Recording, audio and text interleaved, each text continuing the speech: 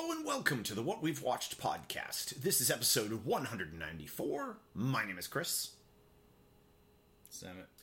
This week, Django. Yeah.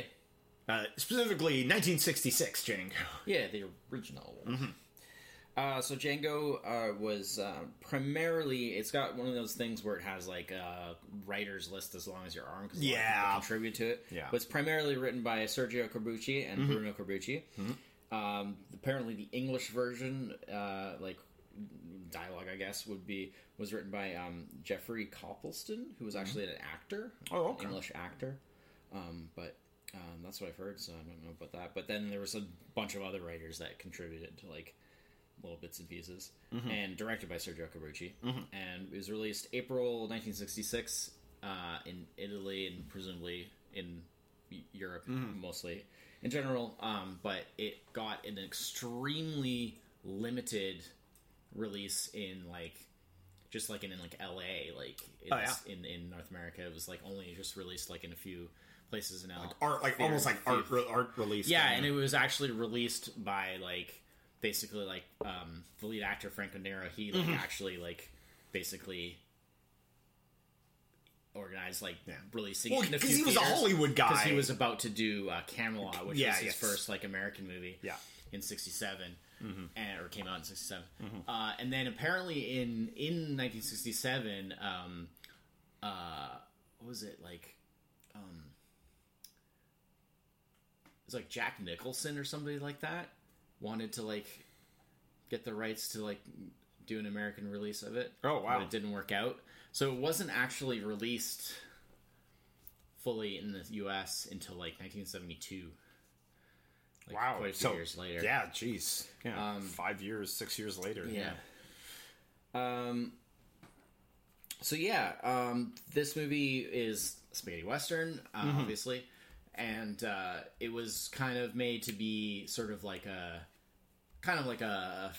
friendly rival, kind of for Sergio Leone's movies. Yeah, it Corbucci super feels like that. Corbucci and Leone were actually friends. Yeah. And like Leone, like actually like they visited the set, I think, and stuff like that. And, it very much had that like that feel to it. I mean, if like from the way the dialogue was done.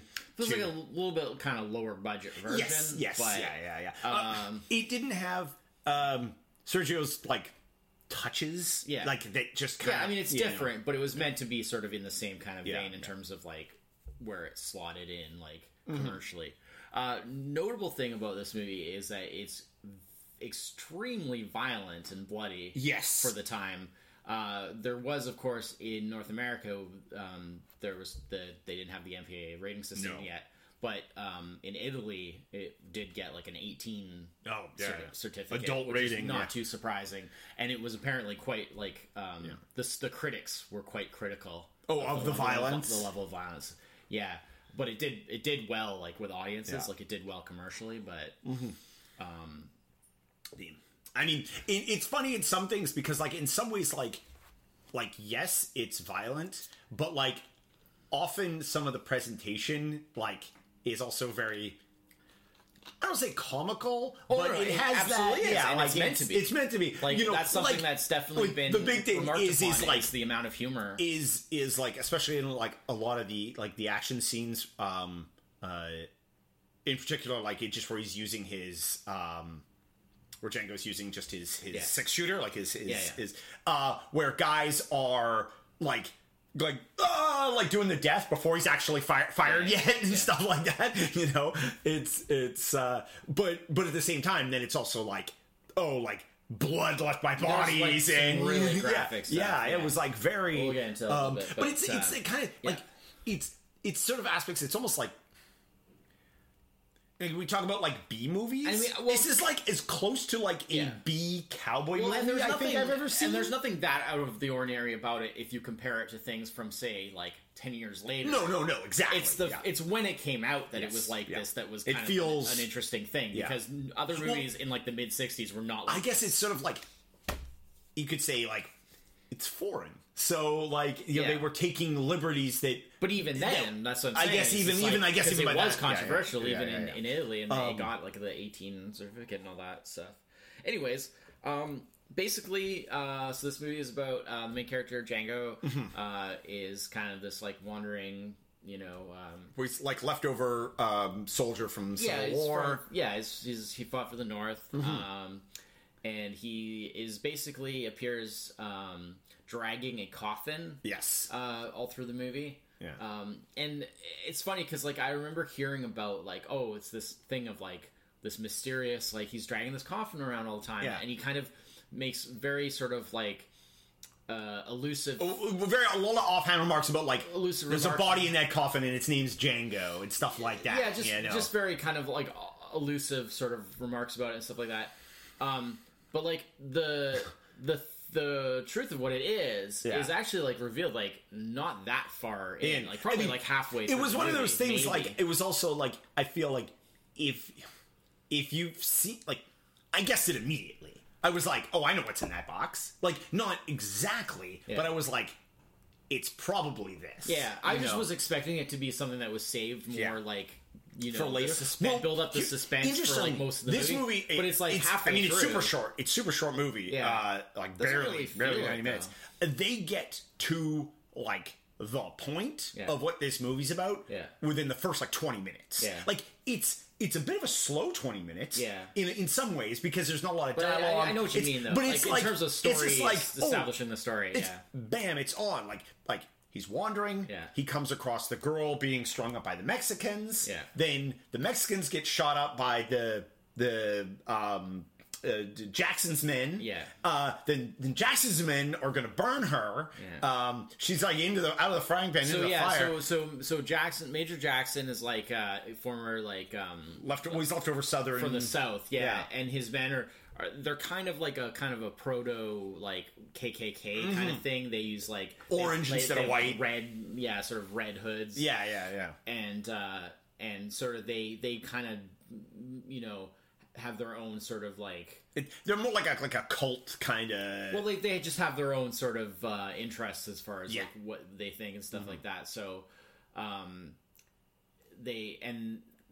So basically, like Maria had kind of been playing both sides, and she got caught by both sides. Yeah, which is not immediately explained. No, but at first, it comes up later. You see them and like you say, the Mexican like bandits or like revolutionaries actually. They're the revolutionaries. As we find out later. And again, I mean that's the whipping scene. Right where that was very extreme. It starts to get brutal right away because they like rip it, the back of her dress open and they're like whipping her back and stuff. And then like these other guys show up and they they're here to rescue. They're gonna like rescue her, and then they're like, they're gonna like put her up on a cross and burn her. Yeah. And all this stuff. And it's just like, wow, okay, this is pretty crazy. Yeah. So then Django kills them all. Yeah, just shoots them all dead. Yeah. Yeah. That's the other thing that I've really noticed about this movie is that Django is a lot more like compared to a lot of other sort of like spaghetti western like heroes like the characters anyway. like the Clint Eastwood characters from like the Sergio Leone movies, things like that. Django's a lot more kind of like straight up good guy.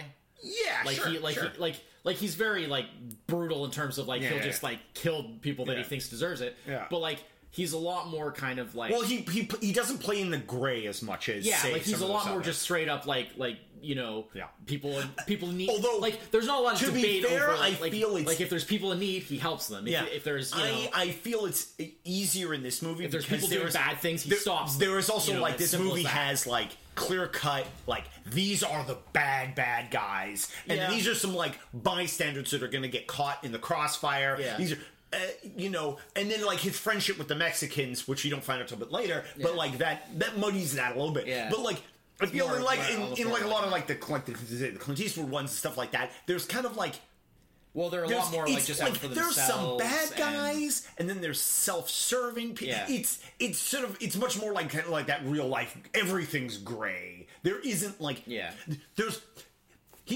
Those characters don't come across as heroic because those opportunities don't exist in that world.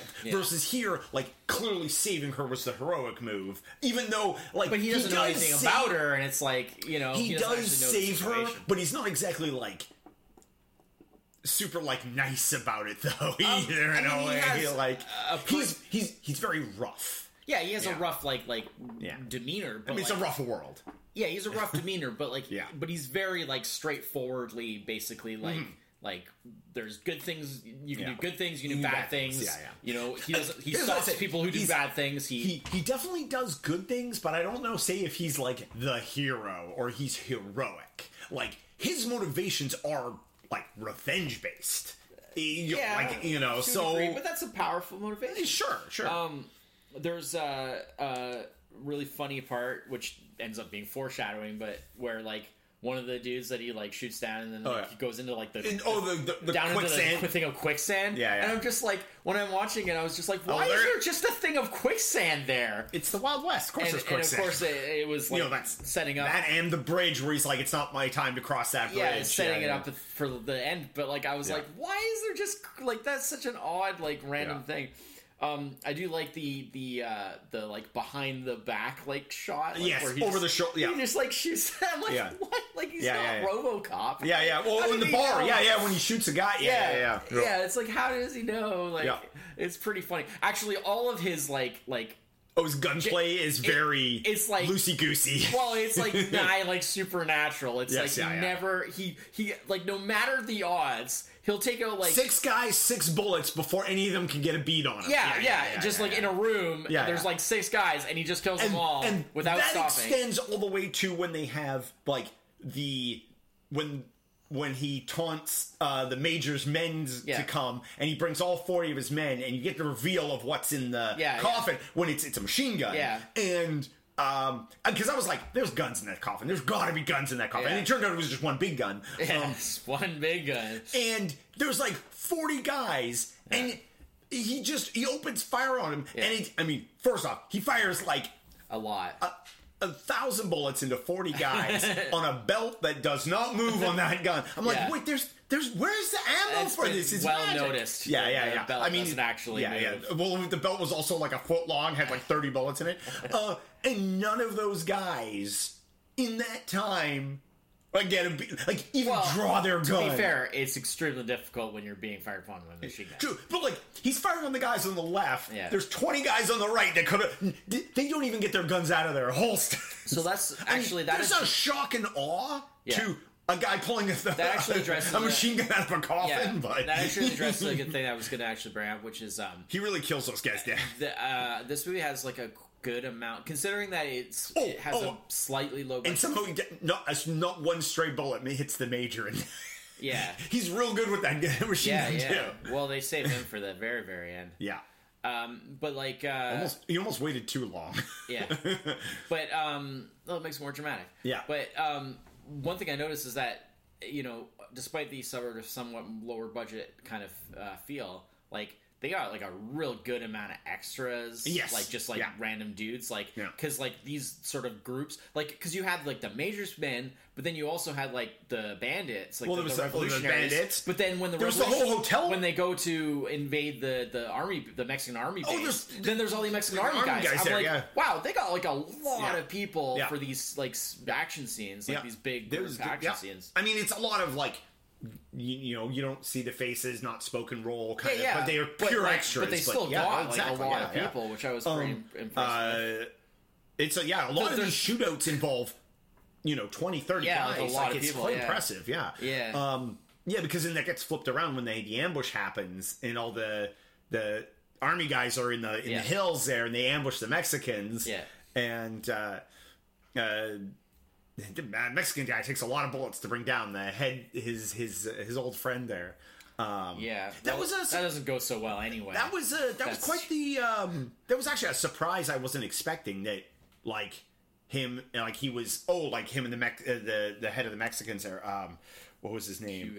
Hugo, Hugo Rodriguez, was like when they because they capture him, they're like, keep him alive. Well, they want to bring him, and they bring. I'm like why, what's going on with this? And like, what makes him so special? And it's just like, they're and like, I didn't expect that. Like, I didn't see that coming. That was it kind of goes badly, but because of the whole the sort of the second plot of the movie, which is stealing the gold from the armory of the military armory.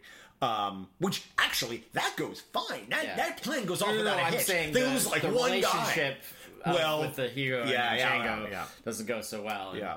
I like how when Django goes to like steal back the gold or whatever from them, and then like he like sets up the machine gun to just sit there and like fire, and like those guys are just running in and just getting destroyed, and I'm just like, there's not really any coming back from that. Like I think this like relation, like this alliance, you ruined this alliance with him. And there's going to be no forgiveness here. Like you can't come back from that. Like he just mowed like half of them down. And he wasn't even there. Yeah. He's just got the gun firing. Amazingly, he doesn't get punished for that. The theft is what he gets punished for. Yeah. Or they smash his hands up. Yeah. But killing all those guys, he owed him one. Now that's exactly.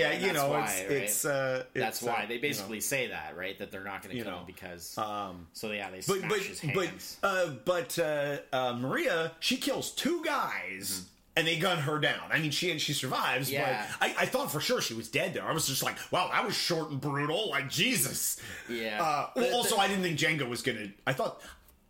See, at the time when watching this, I didn't realize, like, there was a slew of movies starring Django after this. Like, kind of. Some of them... They're sort of, like, just rip-off movies. But yeah. I mean, there's one real sequel. From, like, 87 that's set 20 years later. Franco Nero played a lot of those in those rip-offs, too. He played... Usually it was, like, other people, though. There was at least a couple that he also played in. I didn't realize this, so I was like, oh, like this is a movie where the protagonist dies at the end. No, it has a happy ending. Yeah, exactly. Well, not for his hands. They'll heal. God, they were gross. Yeah, that was his hands were the most horrific part of this movie. Oh, definitely. That was like something straight out of a horror movie. Yeah, that was. I mean, he got the shit smashed out of them, and then the horses. They got the guys' horses to stomp on them. Yeah. So like. He still kills 6 guys with 6 bullets. Yeah, well, that was what I was going to talk about from before because I was talking about the very end. Yeah, so he hooks the gun onto the cross of the grave of his. By the way, worst cover of all time. Yeah, a wooden cross that is a quarter the size of you. It's not really cover, right? Yeah. He just because it's the cross on the grave of like his like love. That died. His revenge. He's trying to get. Yeah, exactly. And he like hooks the gun onto it so that the trigger is back, and then he just hits the hammer. Takes a couple of tries, so he drops the gun the first time, can't get it back. Yeah. I mean, because he's doing everything with like basically his palms. He has no hands. His hands are like all. Oh, it's just gross. So he just like. Bam, bam, bam. But what I was saying is that they must have been like, no way for these scenes, you have to wear the gross gloves. It's basically in a fixed position, so there's no way to aim it, and he somehow just goes bam, bam, bam, and kills all of the guys. It's like awesome. It's like that Wanted movie. He just curves the bullets right. It's so funny. Yeah. But yeah, there's some really weird. Little known. See, he didn't realize it. Django actually had psychokinetic powers, and he could direct the bullets to where he wanted to go. Yeah. Another thing that's pretty gruesome is he's immune. That's what I'm trying to say. Another thing that's pretty gruesome is when the revolutionaries catch the Captain Jackson or Major Jackson's like his like spy in the town. Yeah. And they, like, cut his ear off. The one who said he's a priest. Yeah, he's the priest. But he's really like Jackson's spy in the town. And they cut his ear off. And they cut his ear off. And I was like, well, we know that Quentin Tarantino stole that. Is very familiar with this movie because he took the inspiration for Django Unchained from it. Yeah. So I'm like, did he take that scene for the cutting the ear off in Reservoir Dogs? Yeah, like, could have been. It's pretty much the same kind of thing. Quentin Tarantino likes to borrow stuff. Yeah, but I'm not having seen this movie before, we didn't know the source. I was like, oh wow, look at that. Well, first of all, gross. Secondly, I've seen a few ears cut off in my time. This one was this was good and gross. Yeah, it's pretty impressive, especially for 66. I mean, in movies. When I say I've seen a few ears cut off, I mean especially for 66. Yeah. And then they shoot him. Then they shoot him. Of course. Yeah. Well, they let him live with his ear agony for a little bit, and then they shoot him. Yeah. I do like how the longest fight scene in this movie is the fist fight he has with Rodriguez, with Hugo's like number one guy there. I was worried you're gonna say the mud fight with the girl. Oh, the mud fight. I was like, what is this? It has no like purpose in this movie. Here's the thing. This movie is 90 minutes, and I felt like there was a lot of like buying time in this film too. Like this movie could have been 60 minutes. and not I wasn't against it. There was and I understood, because there was a point to that scene where girls were fighting, and because that scene actually has that spy guy. There's a point, but how because that spy guy is really no, you're angry at the wrong guy. Yeah. This is Django's fault. He brought this all upon you, and but they're too busy muddying themselves up. That scene almost feels like they were like. They weren't gonna that wasn't part of the movie, but then they were like, "We got some mud here. Yeah. How about you guys just fight it out in the street? We'll film that. That'll be fine." It is very muddy, because it clearly rained a lot when they were making this movie. Because the entire opening with the theme song, where it shows him traveling, along. That's all he's dragging the thing through and it's mud. Yeah. And you can see the rain coming down. He doesn't have it's the really, way his boots. You know the rain's heavy because you can't really see rain on film. Yeah, and you can see it. His the way his boots sit on his feet, they don't. His feet don't sit square because the ground is so. Yeah. They do really. It is super muddy. Also, I absolutely had the theme song. You need to pipe it in somehow into the beginning of this podcast or something. I absolutely had it stuck in my head the whole rest of the evening. Yeah. I woke up the next morning humming it, and I was like, "What am I humming? I'm humming that Django." It's real good. It's real good. I really appreciated that. It was corny, but great, it's corny, all right, in the best dumb way. Yeah.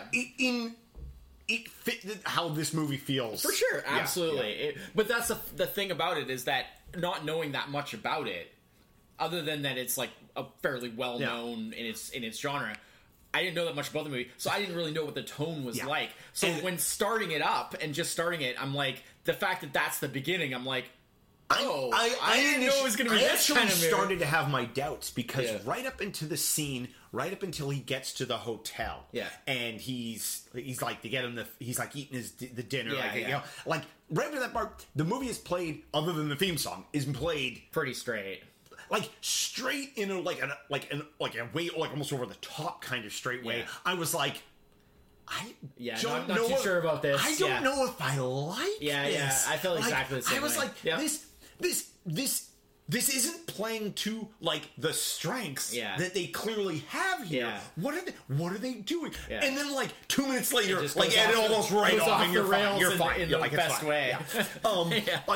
Even right up into the scene where because when he sends Maria up to the room, and because he buys one of the rooms away from one of the girls because all the rooms are rented in the hotel are rented out to the horse. He doesn't. At first, he just goes, "Give me your room key. Give me your room key," and he gives her some money. He gives her money after, evidently a lot of money because they are very happy with. He gives her he's like, "Oh, this should be good," and she's like, "Oh, wow, look at this."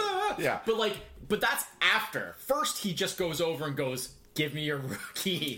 Give me your room key. And then gives it to her. And of course, it seems at that point he doesn't know that she's actually from there. Yeah, exactly. All the girls already know her. Exactly. She ran away. And there's a scene because that follows up with there's a scene where she's up there when because that's where you find Jackson's men are coming and the other girl goes up there. Because that's where you find out the whole her trying to play both sides thing. And I really liked that scene. I really liked that conversation that they were having, and she was trying to look just wear a nice dress. Here, this will look good. He'll forget all about it. This is fine. Yeah, it's the usual thing. She said, it's not you he's mad at. It's the Mexicans. Yeah, it's the usual thing of just try and keep them happy so that they won't do anything worse than they already do. Because the guy who runs the place, the bar man guy. He has to pay protection. Yeah, exactly. And the scene where they even though you hadn't met him up until that point, you just met a couple of his men. Oh, yeah. When you're like, we need to illustrate that Jackson is a bad man. Oh yeah, when he's got all those Mexicans curled up, and you run for the hills. Yeah, and they just make him run for the hills, and then they just shoot them. And then and the one guy, he's like, he's gonna make it, and he's just almost at the hills, and then he shoots him at the last second, and you're just like, he's just a real piece of garbage. Oh yeah, and like the guy that they have, like, okay, it's your turn now. And like, okay, now run. The guy gets like 2 feet, and they shoot it, and he shoots him like 3 times, and like it just like with the weird. He's got like the weird teeth. It's Ringo. Ringo. Yeah. Well, yeah. So he doesn't last too long months after meeting Django. No, well, that was the thing. Like, well, that's the great. Why did they bother giving anybody these people names? They were all just bullet men. I love how in that scene, right? Because the introduction scene. Well, okay, you have the group of Jackson's men that you first meet at the very beginning. When he meets Maria. So you have those guys, but those guys are just all like complete disposable. Yeah, exactly. Then you have Jackson himself introduced with a bunch more of his guys doing the whole thing with shooting the Mexican prisoners. And then you have, after that is the scene where they come into the town and they come into the bar, and you think like, oh, like these guys are going to be like, obviously Jackson is like the main bad guy, and then like the rest of these guys are going to be like the recurring, like they specifically named like Ringo, and they give him a lot of like they give him a lot of face time. There's going to be some one-on-one duels here. Yeah, these are going to be kind of like the group that is like, that he's having to deal with for the rest of the movie. But instead, he kills all of them except Jackson himself in that scene, and he basically like sets the tone right there. Like, this is what the situation is, so maybe just go away. What we're going to do is we're going to introduce large groups of people, and then we're just going to kill them all at once. Yeah. Here's some Mexicans, kill a bunch of Mexicans. Here's some army guys, going to kill all those army guys. Yeah. Once they get the machine guns going, that's really... and maybe this movie is like a commentary about like how the machine gun changed. No. Okay. I mean, it definitely did change everything for these people. Yeah. But I think it was more of a, because I think one of the, I can't remember which one, but one of the Dollars trilogy movies had like a similar machine gun in it. And that was a common. I think, that's a common Western gimmick as they've got the machine gun, or like a Gatling gun, or that comes on up. The exact sort of time new that new Magnificent Seven, they do that in that too. Surprise Gatling gun, Yep. It's good. It's always satisfying. A satisfying reveal. The surprise Gatling gun on the back of the wagon. I don't know how much of a surprise it is with how many times it's been done, but but I thought it was pretty good. I mean, you said that you more or less guessed it immediately, but I thought it was a pretty good idea of how they did it. Oh, this one where they well, like I said, I thought they'd save the reveal. That was my early guess, and then I started to doubt it as the movie went on because they played it so seriously. Yeah, and then, I thought they were going to save the reveal for like more later on, but the structure of this film, it's like the parts with at the beginning with the town, and all those guys and all that stuff, and then like the second half that's all about the revolutionaries and the gold and all that. They're almost like two different movies in a way that tie together. That's what shocked me when this 20 minutes in, this is like and you get gunned down. This is like two, instead of, like you said, like it's a 90-minute movie, but it's more like two 45-minute movies. Yeah. That was the thing when think of it like a TV show, and it's like first episode, second episode, 45 minutes. When 20-30 minutes in, when they gunned down all of Jackson's men, I was like, they kind of got to the ending really quick. Exactly. Like, that kind of what are we going to do for the next hour? And then I was like, we didn't realize is left. There's a whole plot thing that we don't. He goes and teams up with the Mexican army. Which is like that was like him with the Mexicans and stealing the gold and all that actually became like the majority of the film, and then they kind of got around to him getting rid of Jackson at the end there.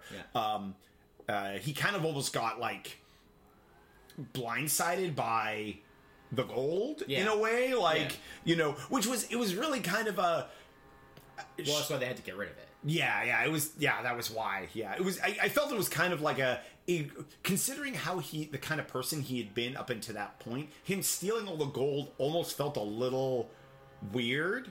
But then it was also like you could see as soon as they got the gold, like his eyes got big, like not quite, but like there was you knew that there was going to be friction there, and they played that well. Yeah. And it was a story of revenge, of betrayal, of machine guns, and the grossest hands you'll ever see in a Western. Yeah. But put that on the poster. I did like the idea that in the end, because like he gets his revenge, they lose the gold anyway. Yeah. And Maria's still there and stuff, so he's just... She makes it. He basically just... Innkeeper doesn't. Yeah, so I like... thought that was unnecessary.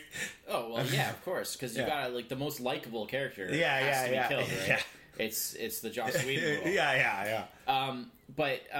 So I kind of like the idea that he sort of... The thing he sort of does about how basically, like Django is dead. Yeah. And it's like that life is over. It's like he actually... Like, that's why it's kind of like a happy ending in a way. Yeah. Because, like, he accepts that, like, everything with that life is done, and he's gonna go off with Maria and start a new life, and he's ready to do that. We're starting at zero, basically. Yeah, because the thing that was kind of like keeping it going was like the gold, and once that was out of the picture, it was kind of like, well, you know, and also like right in the quicksand, right with the and then getting his revenge. So it was like now it's kind of like everything that kind of connected him to that life is now gone. So he realized, like, oh, he really does want to just, like, you know, start a new life and go and be with her. And so that's why it's kind of a happy ending, sort of, because you rarely get that in these movies where, like, the sort of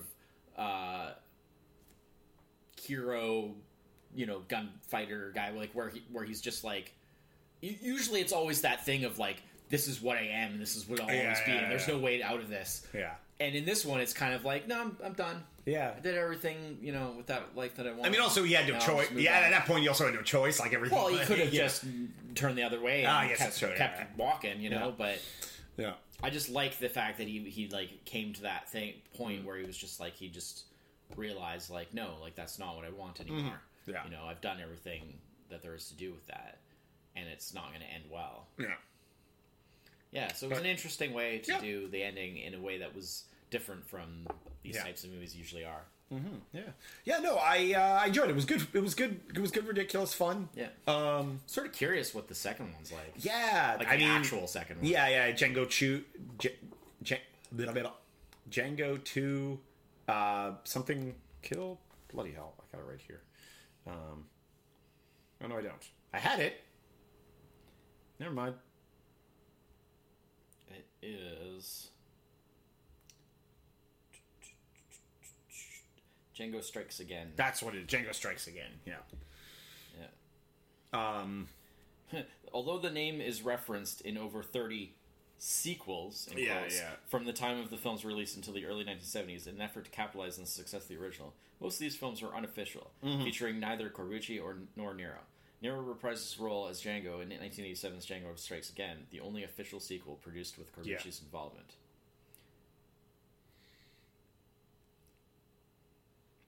There you go. Yeah. And I've heard, supposedly, that there's a third one possibly in the works. Yeah. Interesting. So the second one was set 20 years after the original. The new one supposedly will be 50 years after. So... I don't know. I mean, Nero's like 77 now, I think. Something like that. Yeah. But like I was saying, from like his appearance in John Wick 2, he still looks pretty badass. So, for like a dude in his 70s. So he can probably pull it off. As long as he doesn't have to do too much physical stuff. But, you know, all he has to do is fan the rifle, fan the hammer on his gun, and, you know... But what I think is interesting is that if it's 50 years after the original, it won't be the Old West anymore. It'll be the 20th century. That's right. Yeah. So that could be in itself a very interesting approach. The idea of like an old, like a, you know, like a gunfire from like way back when, and once they're old, and it's like, what's that? You know, what's that life like? You know, so I think that could be interesting. Yeah, for it, but I don't know if it's definitely happening because I think it was announced like in a few years ago and it still hasn't happened. So I don't know if it's definitely happening, but yeah. But we should. They're still alive as of now, so well, definitely. I think we should revisit that second one at some point in the future. Sure. Well, we've done that before with things where we watch the first one, then we watch the second one. Yeah, I'll be all right with that. But I'd like to see if they can keep what kind of made this one interesting and special. Yeah, like that interesting tone. Yeah. It's hard to say 80s, different time of filmmaking. Yeah. You know. But like as they said, like when I was sort of reading up on it, they were saying like that kind of style, that like spaghetti western influence, like kind of style, was making a bit of a comeback in the 80s. Yeah, and that's why it was made then. So, but yeah. So that's all for this week. We will be back next week with Top 5, episode 195. We're doing a little bit of a sequel to a previous one. Yeah. Kind of. I guess their last one kind of was in a way. I guess so. Yeah. Like a prequel. Yeah. Our prequel top 5. We now have a sequel top 5 to a previous top 5. Or a companion. Companion. That's a better way to put it. Yeah, it's not a direct sequel. Yeah. We should actually we should dredge up our old lists to go over them for that. Yeah. So we did like bad or killer robots before. Yeah. We're gonna do like good robots now. That was what episode was that? It wasn't too long ago. Maybe like 70, 80 or something. It was either 175 or 180. Yeah, my short list here only goes to 185, which was John Candy. I think it was the one before John Candy. I think it was 180. Yeah, it might have even been the one for that. 170. Yeah. Anyways, yeah. So we're doing good robots. Yeah. Or at the very least, not villainous robot, not killer robots. Not killer robots. Yeah. Helpful robots. Helpful robots. Yeah, sure. Yeah, so that's next week. Until then, I'm Chris. Is that it? Cheers. Bye-bye.